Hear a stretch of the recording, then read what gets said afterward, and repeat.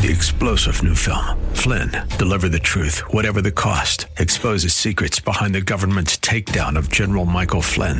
Flynn knew what the intel world had been up to. He ordered the first audit of the use of contractors. This set off alarm bells. He told the truth. He was the most dangerous person for Donald Trump to hire. They had to get rid of Flynn. Flynn, deliver the truth, whatever the cost. Available now. Watch it today. Go to salemnow.com. salemnow.com. City WLCC Brandon. Faith Talk Tampa. Download the Faith Talk Tampa app or listen on TuneIn and Odyssey. The following is sponsored by Verse Ministries and is pre-recorded.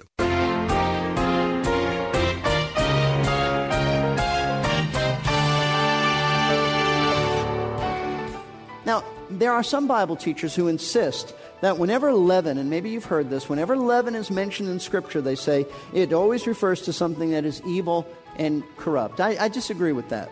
I don't see that in Scripture. And that's certainly not the case here. Jesus wouldn't be teaching that his kingdom influences the world for evil.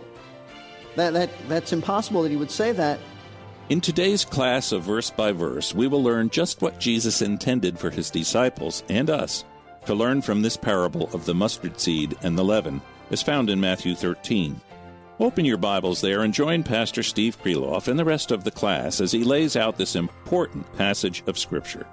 We are glad you have joined us today. These daily Bible classes come to you from Lakeside Community Chapel in Clearwater. They are all available for streaming or downloading at our website, versebyverseradio.org. Download as many as you like from a wide variety of subjects and portions of Scripture. You can call us at 727-239-0306 if you have any questions or comments about the resources presented there. Pastor Steve Kreloff is our teacher for these classes. Today, he will bring the final portion of his study on this parable. Open your Bibles to Matthew chapter 13 and verse 31. He begins our class by reviewing the significance of the mustard seed becoming a great tree. Here is Pastor Steve. So you understand that Nebuchadnezzar had this dream or this vision in which he saw a tree with branches going out and birds and other animals taking refuge in it. Now, nobody in his kingdom knew how to interpret this, but there was a man by the name of Daniel, a prophet of God. And as the chapter goes on to say, Daniel was able to give the correct interpretation of this dream. He gives it in verses 20 and following. We read this. He tells Nebuchadnezzar, "The tree that you saw, which became large and grew strong, whose height reached to the sky and was visible to all the earth, and whose foliage was beautiful, and its fruit abundant, in which was food for all, under which the beasts of the field dwelt, and in whose branches the birds of the sky lodged. It is you, O king, for you have become great and grown strong, and your majesty has become great and reached to the sky, and your dominion to the end of the earth." What Daniel was telling Nebuchadnezzar is that you are this kingdom. You are this tree. Your kingdom has become so great, Nebuchadnezzar, that it brought many great things to other nations all around the world. In other words, the birds that dwelt in the branches of Nebuchadnezzar's kingdom were the nations of the world that benefited from his kingdom. It's true that the Babylonian Empire took a lot of lives and was brutal, but the nations of the world as a whole did benefit from this kingdom. How? They benefited in the sense that his kingdom brought advancement to the other nations in the field of economics, of education, art, farming, etc. On and on it went. It really did benefit the other nations. And by the way, in Ezekiel 31:6, we're given the precise same imagery about another kingdom, the kingdom of Assyria, that is represented as a tree with branches going out and birds nesting in it. If you want to look that up on your own, you can. That's Ezekiel 31, verse 6. So what is the point that Jesus was making in stating that birds are going to nest in the branches of his kingdom? It's this. Same point that the Babylonian and Assyrian kingdom had. Jesus wanted his disciples to understand that his kingdom was going to start off small, unrecognizable, like a tiny mustard seed with just a handful of very unimpressive followers, but it would grow into a glorious and great kingdom, bringing, watch this, untold blessings and benefits to those who would come under its influence. And folks, that's exactly what has happened in history. And it happens today. Within 40 years of Christ's death and resurrection, the gospel had reached all the major cultural centers of the Roman Empire. And today, Christ's kingdom has spread literally to the ends of the earth. No matter where you go in the world, there are believers. In my limited travels in the world, I have always come across the Church of Jesus Christ. Even in Papua New Guinea, there are believers sitting around worshiping the Lord, no matter where you go. And when believers live in obedience to the Word of God, they do become great blessings to the nations of the world that they live in. How? When they are obedient to the Word of God, believers have the strongest marriages. They raise children who are respectful and obedient. They lift the moral standards of their society. They demonstrate compassion and kindness to those who are hurting. They are the most productive workers. They are the model citizens who respect and obey government's authorities, on and on, untold blessings. When believers are obedient to the Word of God, they do bring blessings to their society. Listen, it is a fact of life that wherever the gospel of Christ has gone, society has benefited. Always. Because historically, it has been Christians who have worked at abolishing slavery, especially in England, bringing about justice and prison reforms, enhancing educational levels of the culture. Christians are usually the ones in the culture to establish hospitals and medical clinics. They're the ones who address the rights of children, the dignity of women, and countless other benefits that come from being exposed to the Judeo-Christian ethic. Wherever the kingdom is, it has brought blessing to society.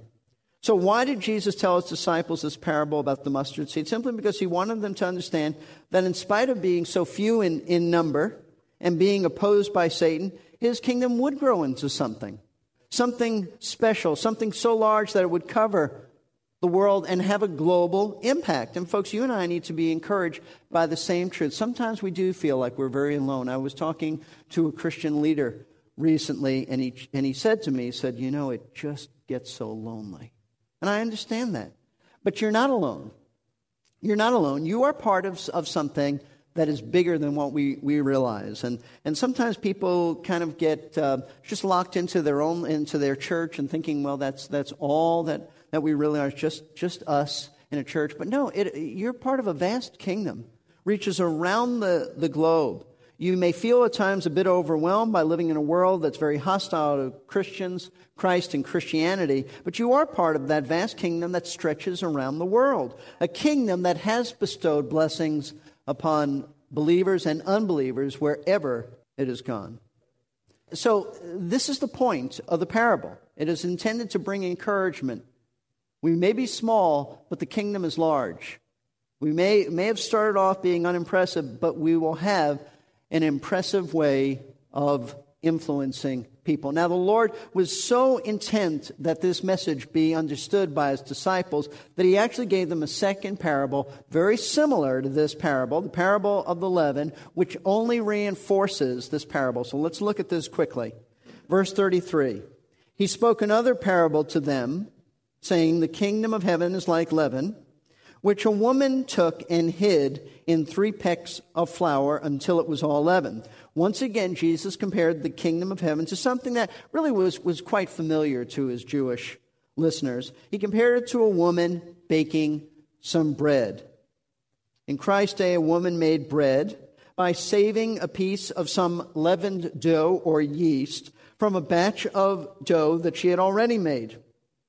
And then, when she made a new batch of dough, what she would do is she would take that old saved piece of leavened dough and put it into the new batch in order that its leaven could ferment, which would then cause the new batch of dough to rise. That's how they did it. They didn't go to the store and have it already made. The women had to make it. Now, Jesus said that the kingdom of heaven is just like a woman who took some leavened dough and hid it. And the thought is that she placed it. She put it in 3 pecks of flour, which really was a very large amount of flour because it was the major food staple of that day. 3 pecks of flour would be the equivalent of a modern bushel. And the result was that this little bit of leavened dough caused the entire large batch of dough to rise. It just took a little leaven. That's all. Now, that's what the parable says. Not hard to understand. Everybody who listened to Jesus that day would have grasped it. Nobody would have said, that's foreign to me. They all understood this because they were familiar with how bread was made. A little bit of leaven causes a large batch of dough to rise. But what's the spiritual meaning behind this parable? The primary point of this parable is very, very similar to the point of the parable of the mustard seed. Both the mustard seed and the leaven start off very small, but they both grow into something very large. See, what Jesus was teaching in this parable is that his kingdom is just like leaven in the sense that it just looks small and relatively unimportant. But like leaven, it has the power, watch this, to permeate and influence the entire world. Amazing. See, leaven just looked like a minor ingredient in baking bread. Just minor. However, once that small, minor-looking piece of leaven was placed in a large new batch of dough, it permeated all the dough. It didn't take much. It caused it to rise. Likewise, Christ's kingdom at the time of his first few disciples was small and looked rather minor and meaningless. But once they were placed in the world, after he returned to the Father, they turned the world upside down. They did turn the world upside down. Remember in the book of Acts, it says the men that have turned the world upside down have come here. They did turn their world upside down, the entire world for Christ. Now, there are some Bible teachers who insist that whenever leaven, and maybe you've heard this, whenever leaven is mentioned in Scripture, they say it always refers to something that is evil and corrupt. I disagree with that. I don't see that in Scripture. And that's certainly not the case here. Jesus wouldn't be teaching that his kingdom influences the world for evil. That's impossible that he would say that. See, when leaven is mentioned in the Bible, it primarily, note this, it primarily refers not to evil, although there are times it may, but not primarily. It refers to a little bit having a tremendous power to influence a large quantity. That's how leaven is primarily used when it's taken in a comparison way, a metaphorical way. Primarily refers to a little bit having tremendous power to influence a large quantity. And let me illustrate this for you. 1 Corinthians chapter 5. 1 Corinthians chapter 5. The Apostle Paul is going to address a very serious problem of the church at Corinth. There was a man in that church who was having sexual, immoral relations with his father's wife, so a stepmother. And the church did nothing about it. Notice what Paul says. Verse 1 of 1 Corinthians chapter 5. It is actually reported that there is immorality among you, and immorality of such a kind as does not exist even among the Gentiles, that someone has his father's wife. He said that I'm told that there's immorality of a nature that not even the pagans would tolerate. The pagans, with their low view of morality, they wouldn't even be involved in something this bad. And then he explains that it's someone who has his father's wife. He said, and you have become, verse 2, arrogant and have not mourned instead, so that the one who has done this deed would be removed from your midst. Apparently their attitude was, we're pretty tolerant. We're rather open-minded, and we can handle this. We let all be in our church, and they don't have to change. You hear that, by the way, today. All are welcome. You don't need to change anything. Paul said, you should have removed this man from your midst. You don't keep somebody in the church like that. This is called church discipline. He says in verse 3, "For I, on my part, though absent in body, but present in spirit, have already judged him who has so committed this as though I were present." Paul said, I'm asserting my apostolic authority in your church. I'm not there in visible present form, but I'm telling you, you got to remove this man. I've already done it in my mind. I'm passing judgment. He says, verse 4, "In the name of our Lord Jesus, when you are assembled, and I with you in spirit, with the power of our Lord Jesus, I've decided to deliver such a one to Satan." Means I'm putting him out of the church. I'm putting him in Satan's domain. There is a protective sense in which being a part of a church is the Lord's domain and protects you from the prince of this world. So he said, I'm delivering such a one to Satan for the destruction of his flesh. There will be some type of physical affliction that this man will have, so that his spirit may be saved in the day of the Lord Jesus. Now notice verse 6. He says, "Your boasting is not good. Do you not know that a little leaven leavens the whole lump of dough?"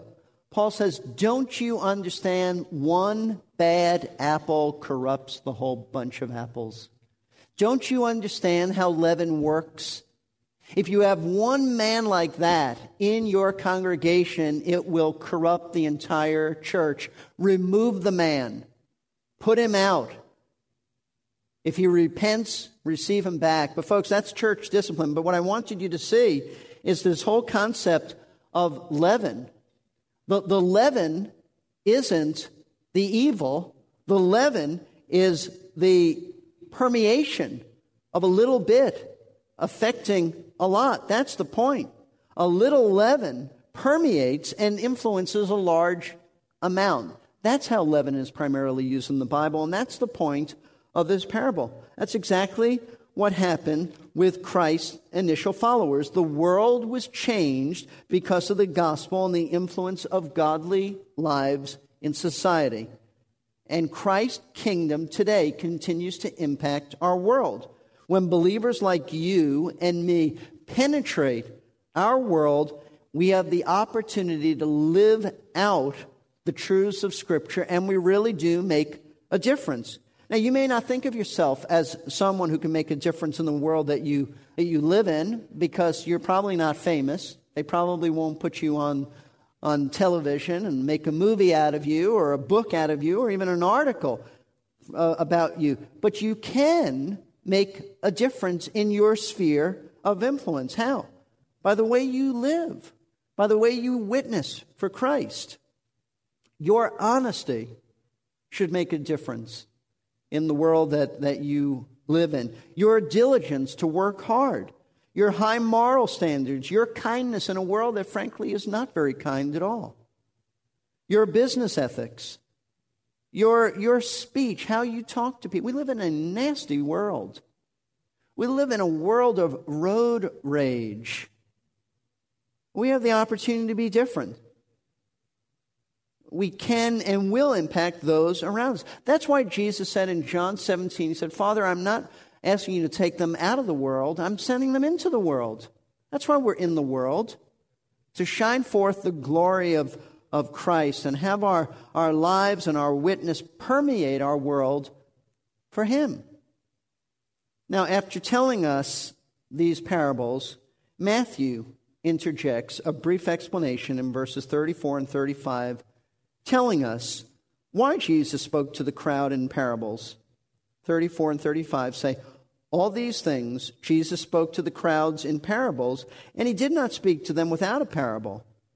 This, he tells us, here's the reason, was to fulfill what was spoken through the prophet. I'll open my mouth in parables. I'll utter things hidden since the foundation of the world. Matthew tells us that the reason Jesus spoke to the crowds in parables was because of the fulfillment of prophecy.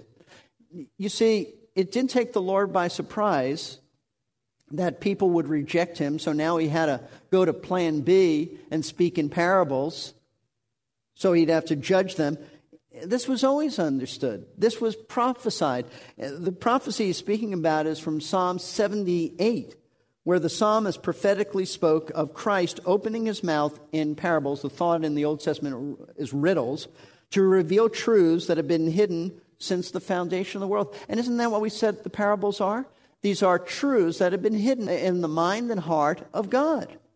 Nobody knew this until Jesus spoke it.